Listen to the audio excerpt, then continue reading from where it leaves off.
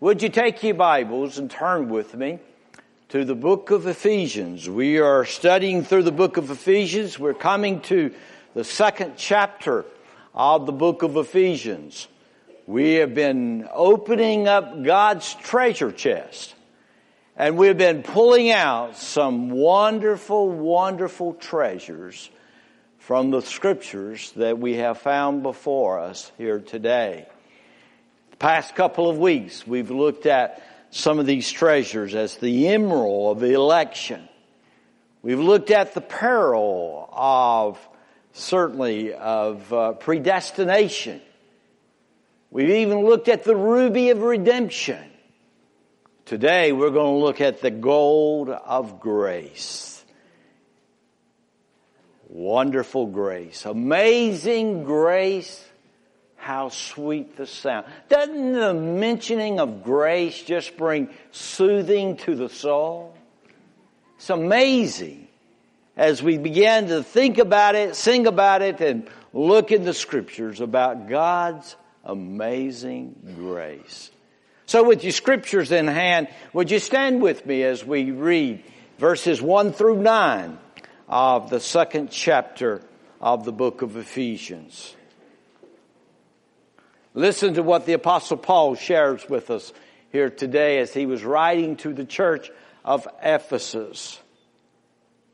And you, he made alive, who were dead in trespasses and sins, in which you once walked according to the course of this world, according to the prince of the power of the air, the spirit who now works in the sons of disobedience, among whom also we all once conducted ourselves in the lust of our flesh, fulfilling the desires of the flesh and of the mind, and were by nature children of wrath, just as the others. But, I'm so grateful for that word there. But, listen to this. But God, who is rich in mercy, because of His great love with which He loved us, even when we were dead in trespasses, made us alive together with Christ. By grace you have been saved. There's a good place for an amen. Amen? My goodness, let's read that again. Even when you were dead in trespasses, made us alive together with Christ. By grace you have been saved. Raised us up together, made us sit together in the heavenly places in Christ Jesus, that in the ages to come He might show the exceeding riches of His grace in His kindness toward us in Christ Jesus. And then in verse 8 and 9, listen to these words. For by grace you have been saved through faith, and that not of yourselves, it is the gift of God, not of works, lest anyone should boast. For we are His workmanship, created in Christ Jesus for good works, which God prepared beforehand, that we should walk in them. I tell you, that's some exciting verses of scriptures, isn't it? The truth that is found here in these pages, here in verses 1 through 10, reminds us of God's amazing grace. How sweet the sound. Father, in Jesus' name, thank you so much for allowing us to be people who have been able to participate in your grace and to experience your mercy and your love. Thank you so much for blessing us with these wonderful gifts. And we pray, Father, that if there's one here today that have never ever experienced and received the Christ that we speak of today, and that we preach, the one who died upon a cross, buried and rose again, Lord, we pray that today would be the day of salvation for their hearts. Oh, Father, we're so thankful and grateful for your blessings upon us. And we ask now that your Holy Spirit may just visit with us in such a powerful way. May He anoint us and fill us with His Spirit. And may our lives be honoring to you for the glory and the honor and the praise of Jesus Christ, our Savior. Amen. Thank you. You may be seated. A number of years ago, Dr. Billy Graham was preaching in Melbourne, Australia. And he was preaching about how you must be born again. And he was talking about how every man must come to an understanding that he is a sinner and he is destined for hell. But God, through His grace, He may have salvation and have life everlasting. Right after that tremendous crusade, some person who was participant of that crusade wrote a letter to the editor. He was all upset with Billy Graham. And there he wrote these words. I want you to see this on the screen. After hearing Dr. Billy Graham and reading reports of him and his mission, I am sick of the type of religion that insists that my soul and everyone else needs saving, whatever that means. I have never felt that I was lost, nor do I feel that I daily wallow in the mire of sin, although repeat preaching insists that I do. Sad to say that man wrote those words. Those words were not words of ignorance. They were not words of indifference. Those words were words of iniquity. He never come to an understanding that God's amazing grace is to reach down and to pick us up out of the miry clays of sin. The Bible reminds us all have sinned and all have come short of the glory of God. The Bible has reminded us that the wages of sin is death, but the gift of God is eternal life through our Lord Jesus Christ. John chapter 3 verse 19, Jesus said, "And this is the condemnation, that the light has come into the world, and men love darkness rather than the light, because their deeds were evil." That's the type of people that we have in our society today. They love darkness and they love the deeds of evil more than they love God. My friend Paul, in his wonderful way that he does it, he begins to explain to us that all men ought to be saved. But then he not only talks about that we ought to be saved, he tells us how we're to be saved. And then he concludes by telling us what happens after you're saved. And so, my friend, I want you to understand that we are blessed people. We are people who have experienced the salvation of God because of His grace. I want to talk about His grace today. I don't know of a subject that I'd rather talk about any more that I appreciate than the grace of God. As you go and look in these passages of scriptures, let me point out to you a couple of things. First of all, you'll notice here in verse 8, I want you to notice the grace that provides our salvation. Now, you need to understand, and I need to understand, that had it not been for grace, there would be no salvation.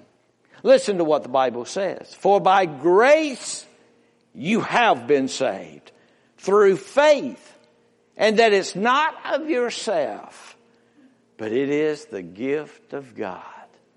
A gift of God. The grace that God gives to you, my friend, is a gift. The salvation that God gives to you is a gift. The faith that you exercise is a gift from God Himself. But now, when you think about grace, there's a couple things that comes to my mind when I think about grace. First of all, as I think about grace, I'm reminded that it's undeserved. Grace is undeserved. I do not deserve it. You do not deserve it. We do not earn it. We cannot buy it. We cannot purchase it. But it's something that is given to us. Now, I think that every person, every child of God needs to come to an understanding that if I got what I deserve, I would deserve hell. The Bible says all have sinned. God being holy, God being righteous, He has every right to damn every one of us.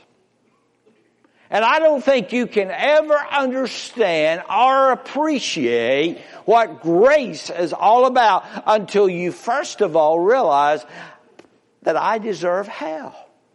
I deserve damnation. But because of God's amazing love, He has given to me His amazing grace. I've heard people say before as I was witnesses to them and I talked to them about dying and they say, all I want is what I deserve when I die. No, you don't, my friend. You do not want what you deserve. Now, when I think about grace and that grace is undeserved, God really deals with us in three different ways. First of all, God deals with us according to justice. Now, if we got what we deserve, we would receive we would receive what we certainly earn.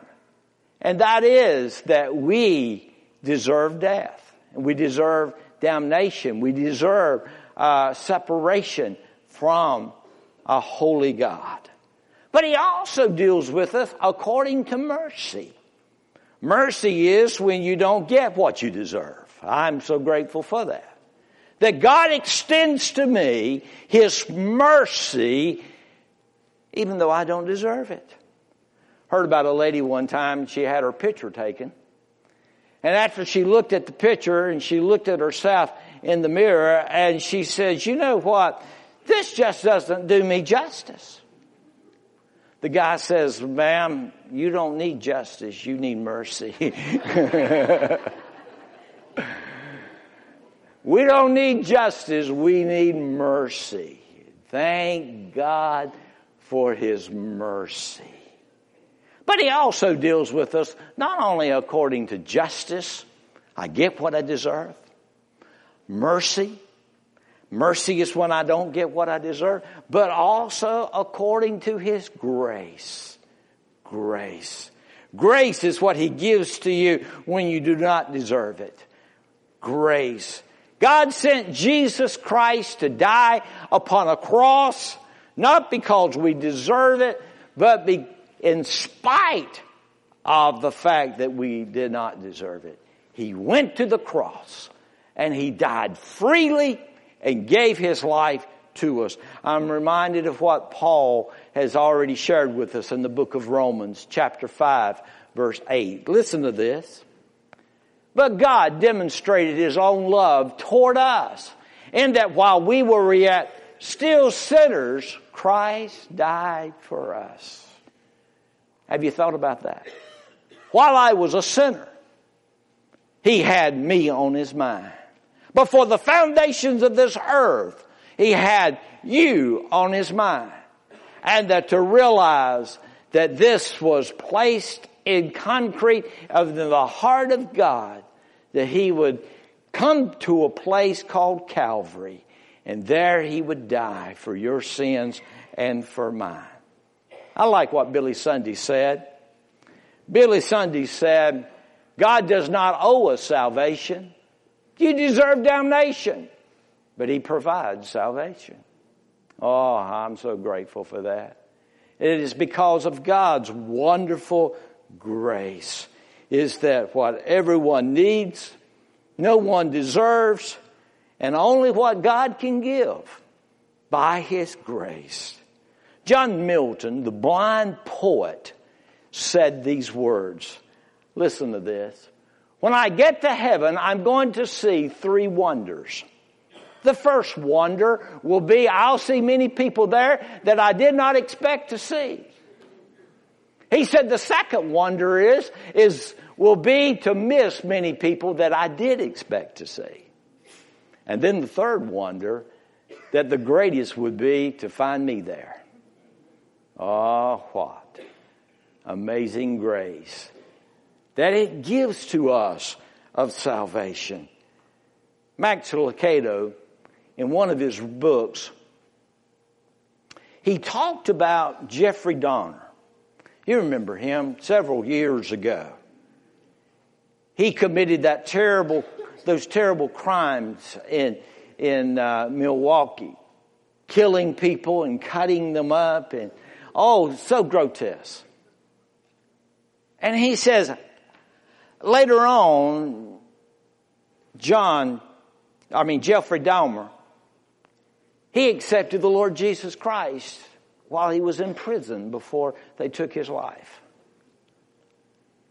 Max Lucado said, I cannot understand how in the world God could forgive somebody like that. And then Max Lucado went on to say, he says, then it dawned on me. And I realized that the forgiveness of Jeffrey Dahmer and people like him is the heart of the gospel. Is the heart of the gospel. My friend, I want you to understand, sin. And in the eyes of a holy, righteous God, we all have sinned. But because of His grace, in spite of what I've done, what I've experienced, He's willing to forgive me. And He's willing to accept me. And He's willing to allow me to become one of His children. Even somebody like Jeffrey Dahmer. As horrible as that possibly could be in the eyes of mankind. And so, what is grace? Grace is undeserved. But grace is not only undeserved, it is unearned. Notice what it says there in verse 9. Not of works. Not of works. Oh, it's amazing to me. There are so many people who would admit that they don't deserve to be saved, and yet they'll work their fingers to the bone trying to work their way to heaven. But my friend, I want you to understand that it's not by my works. It's not by my baptism. It's not by my good behavior. It's not because I might do this or that I don't do that I'm saved. My friend, the Bible says it's all because of grace and not of works. Grace. I like the word grace because it reminds me of God's riches at Christ's expense. God's riches at Christ's expense. Romans chapter 11, verse 6. And if by grace, then it is no longer of works. Otherwise, grace is no longer grace. And my friend, as I began to think about the grace that God gives to us, if I could earn it, when I'd get to heaven, I'd be bragging about it. You'd be bragging about it. But the Bible says that no man can boast.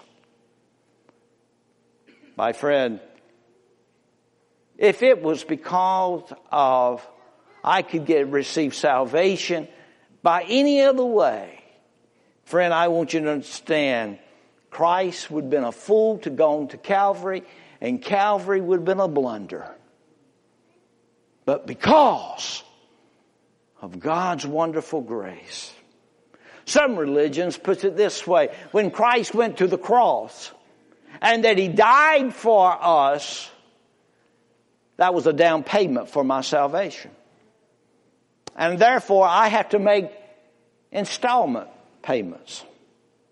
In other words, I go to church, I pray, I do this, I do that, I do this, and I do that. And there are installments. But my friend, I've got good news. When Christ went to the cross and He died for our sins and He paid the price, He paid it in full. Nothing that I can add or nothing that I can take away. What wonderful news. Wonderful news. Many years ago, many years ago, there was a mother that had a daughter. And this daughter had a terrible disease called rickets. And rickets was a disease because of lack of vitamin D. You get vitamin D from fruit. And where she lived, and at that particular time, there was not any money and there was not the availability of fruit. She was walking one day and she was praying. And she happened to see the king's palace. And there was an orchard of fruit. And she began to pull those grapes off the vines. And the gardener came and says, "You cannot have that. That is the king's." She said, "Oh, I'll work for it. My daughter is in need of fruit." And he was arguing with her, and about that time, somebody spoke and said, "What's going on?" And they looked up, and it was the king. The lady began to explain. And she said, "I will buy them. Just let me work for them. But my daughter needs these grapes and this fruit." And the king says, "No, you cannot buy them. But I will give them to you." My friend, that's exactly the way it is with God. You can't buy salvation, but God will give you salvation. And you cannot receive it any other way. And he told that lady, "You can have all the grapes that you want. But there is a gift that I give to you." So it's undeserved. It's unearned. We do not earn our salvation. Salvation is not a bargain. It's an offer, my friend. It's not a reward for being good. It is a gift for the guilty. God has given to us that amazing grace. So, what is grace? Unmerited favor of God. It's undeserved, it's unearned, and it's unequal. Think about this for a moment. There's nothing in this universe to compare God's grace. Friend, no artist could paint its beauty. No scientist could discover its ingredients. No language could describe its wonder. No imagination could conceive its greatness. And no intelligence could fully understand it. It's beyond our comprehension. It's beyond what we could ever conceive. It's unequal. So grace. Grace. If your name is Karen, it comes from that word grace. Karios means unmerited favor. And so therefore, friend, God has reminded us of His amazing grace in this passage of Scripture. But let's go a step further. Not only grace that provides salvation. But look with me also on verse 8 as well. The gift that presents our salvation. Now, when we stop to think for a moment of how salvation is involved, what all is involved in salvation, he tells us here in verse 8. For by grace you have been saved, listen to this, through faith. Now think about that. For by grace you have been saved through faith. That word faith is an interesting word. And as I think about that word faith, I'm reminded of that is something as well is a gift. Not only grace is a gift, but that even the faith that I have to receive it and to accept it is a gift. I hear people say, I don't have faith, I don't have faith, I don't have faith. My friend, I want you to understand, God has given each and every man a measure of faith. And it's a matter of you exercising that faith that He has placed in your life. Faith is the flip side of the coin of salvation. You stop and you think about it. There is a gulf, and there's two streams of water coming into that gulf. There is the stream of water of grace, and there is the stream of the water of faith. And as you bring the two together, you have what is then brought about what is known as salvation. This river of faith. Let's think about this for a moment, about this faith. Think about the source of the faith that the Bible talks about, that you have and that I have. Paul says that this grace, this salvation, and that this faith is a gift of God. He says in John chapter 6, verse 28, listen to these words. Then said they to him, what shall we do that we may work the works of God? Jesus answered and said to them, this is the work of God, that you believe in Him whom He sent. This is the work of God. Your faith is a gift, my friend. And it's a gift that God has placed in your life. Grace is not a reward for faith. But my friend, faith is the result of grace. That's why when I get to heaven, I won't be able to walk around and say, boy, because of my faith, I'm here and I have received salvation. My friend, I want you to understand that everything that I have received by grace, by faith, is a gift that God has given to me. Philippians chapter 1, verse 29 said these words. For to you it has been granted on the behalf of Christ, not only to believe in Him, but also to suffer for His sake. So we notice that the source of faith comes from God. But not only the source of faith, but the simplicity of faith. The Bible says, through faith. Now, you stop and you think about it. Have you ever thought how simple salvation really is? The Lord could said something like this. He could say, you're saved by grace through your intelligence. Well, not everybody's intelligent. Somebody could say, well, certainly you're saved by grace through your money. You give $1 and you can have salvation. Well, not everybody has $1. Somebody could say, well, you could get saved by your beauty. Well, not everybody's beautiful. But the simplicity of salvation, my friend, is something that every single man, woman, boy, and girl can experience.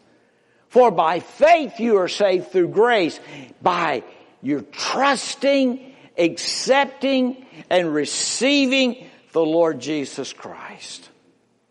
So you stop and you think about it. Faith plus grace equals salvation. And friend, I'm telling you the truth. There's nothing any greater than that. My faith that God has given to me, His grace that He's extended to me, equals my salvation with the Lord Jesus Christ. But let's stop and think about the sincerity of this faith. We've looked at the source, we've looked at the simplicity, but what about the sincerity of this faith? When Paul was talking about faith, he's not talking about a lot of the kind of faith that a lot of Baptists have. And that is up here. A lot of people have faith, but it's up here in their head. The faith that the Apostle Paul was talking about is trust in here. That is within your heart. I like the word faith. And I use the acronym of faith. Forsaking all, I trust Him. Forsaking all, I trust Him. I heard about a man one time. He was walking on a tightrope over this deep gorge. And there as he was walking, he had a bicycle. And he said, how many of you believe that I can go across this gorge on this bicycle? Well, a number of people raised their hand. Then he said, how many of you are willing to ride this bicycle on the handlebars as I go across this gorge? Nobody raised their hand. See, one believed that he could do it. The other one was not really willing to trust Him. And that's the way it is with the Lord. Not that I just believe that Christ died for my sins, but that I trust Him. I put everything within my soul and within my heart to trust Him with all my heart, with all my soul, and with all my mind. So, the gift that presents our salvation is through that faith in the Lord Jesus Christ. But I want you to look with me just for a moment in verse 10. Listen to what the Bible says in verse 10. For we are His workmanship, created in Christ Jesus for good works, which God prepared beforehand that we should walk in them. Now, friend, I want you to stand. There's a connection. There is a connection between works and faith. I know we Baptists say, well, works has nothing to do with our salvation, but really, in part, it does have something to do. It's talking about our good works. And he's not talking about the root of works, but he's talking about the fruit of works. Really what he's talking about, the good works do not play a part in my salvation, but my friend, they are not the root of salvation, but they are the fruit of salvation. And that's what I wanted to look at just in the closing moments of this message. I'm reminded of what Titus said in chapter 3, verse 8. He says, this is a faithful saying, and these things I want you to affirm constantly, that those who have believed in God should be careful to maintain, listen to this, good works. To maintain good works. You think about it. A good root placed into good soil will develop a good tree that will produce good fruit. Think about that for a moment. If you have sunk your faith into the fertile soil of grace of God, the Bible says you're going to have good fruit of works. And so therefore, my friend, as I look at children of God today, And I see salvation in their life. I see it through the fruit of good works, as he has explained to here us today. Now you think about it for a moment. Goodness is God's work with us. Look what he says there in verse 10. He says in verse 10, he says, for we are his workmanship. That word workmanship is an interesting word. We get the word poem from that word workmanship. We are God's poem. Now, when I say poem back in the days that this was written, didn't necessarily mean words that was written down that rhymed.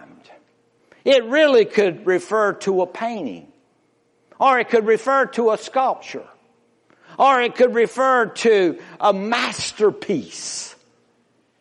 Did you realize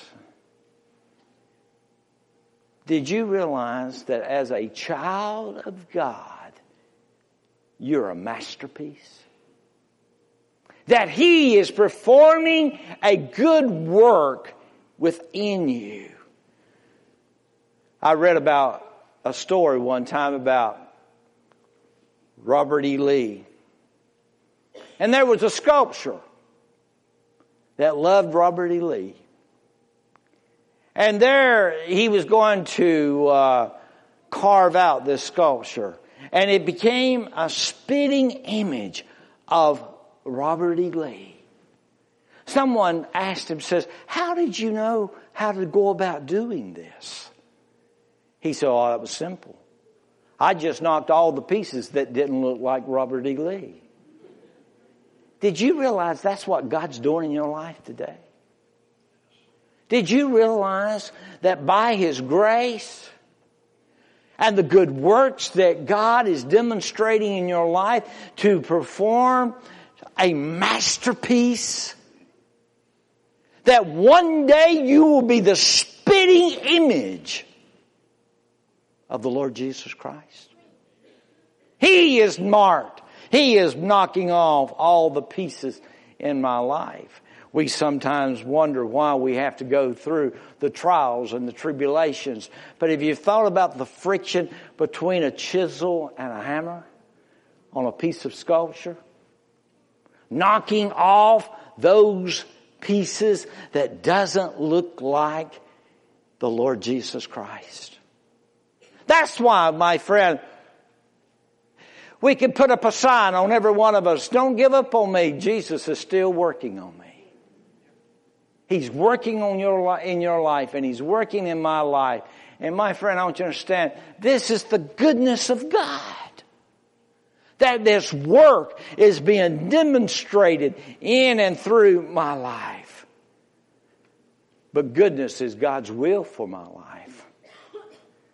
See, you're not only created physically and certainly recreated spiritually for goodness and godliness. God has established salvation in your life, so therefore, my friend, you can demonstrate the good hand of God that is upon your life. Some will say, what is God's will for my life? Well, let me tell you what God's will is for your life. He wants to demonstrate goodness in and through your life.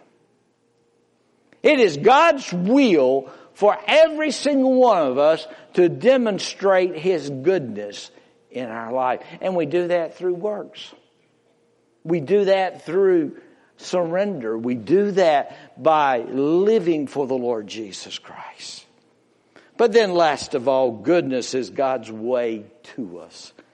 It says we should not walk in them, as he says there in verse 9. In other words, God leads us in the path of righteousness. And every day you ought to get up and you ought to pray a prayer, something like this. Lord, lead me in the path of your goodness and of your righteousness. That should be our prayer. Every day. That my life shall be a life that demonstrates goodness of God and the grace of God in and through my life. Fanny Crosby. That blessed lady who was blind. But God uniquely blessed her by allowing her to see spiritual things that no one was able to see like she did. D.L. Moody was preaching in a Bible conference. And he asked Fanny Crosby to come and to give her testimony.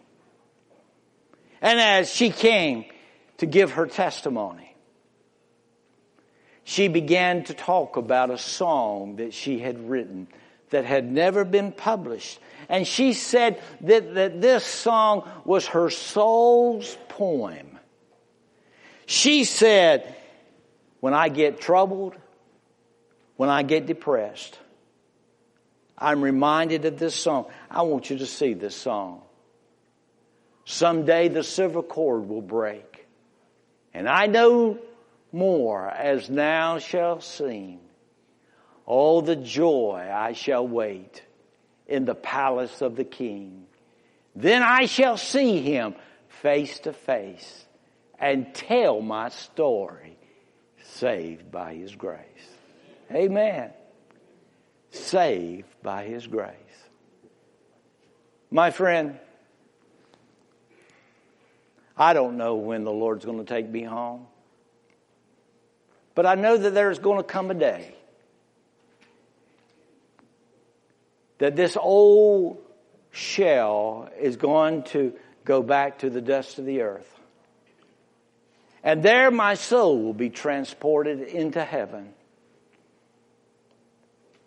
And I just want to say to the Lord Jesus Christ, thank you for your amazing grace to save an old wretch like me.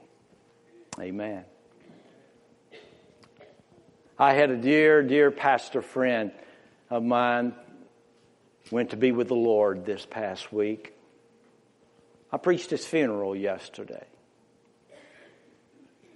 A man who loved the Lord, a man who mentored me when I first went into the ministry. In fact, the very first sermon I ever preached was at his church. He was a man who loved the Lord.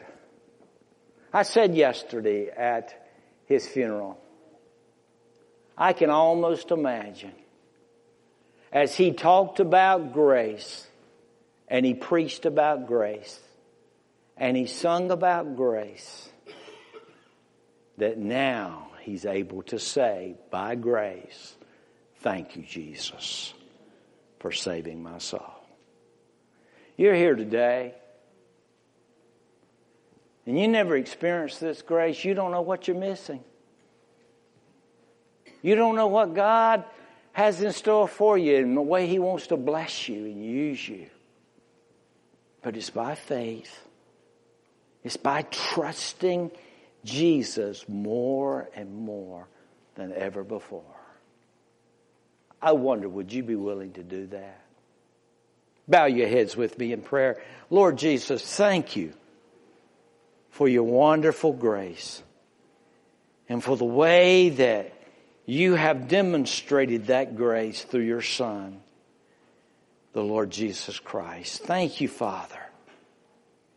Thank you, Father, for allowing us, in spite of us and who we are and what we are, that you love us and you're willing to forgive us. Lord, there might be one here today that's never experienced your grace. We pray that today they will. In Jesus' name.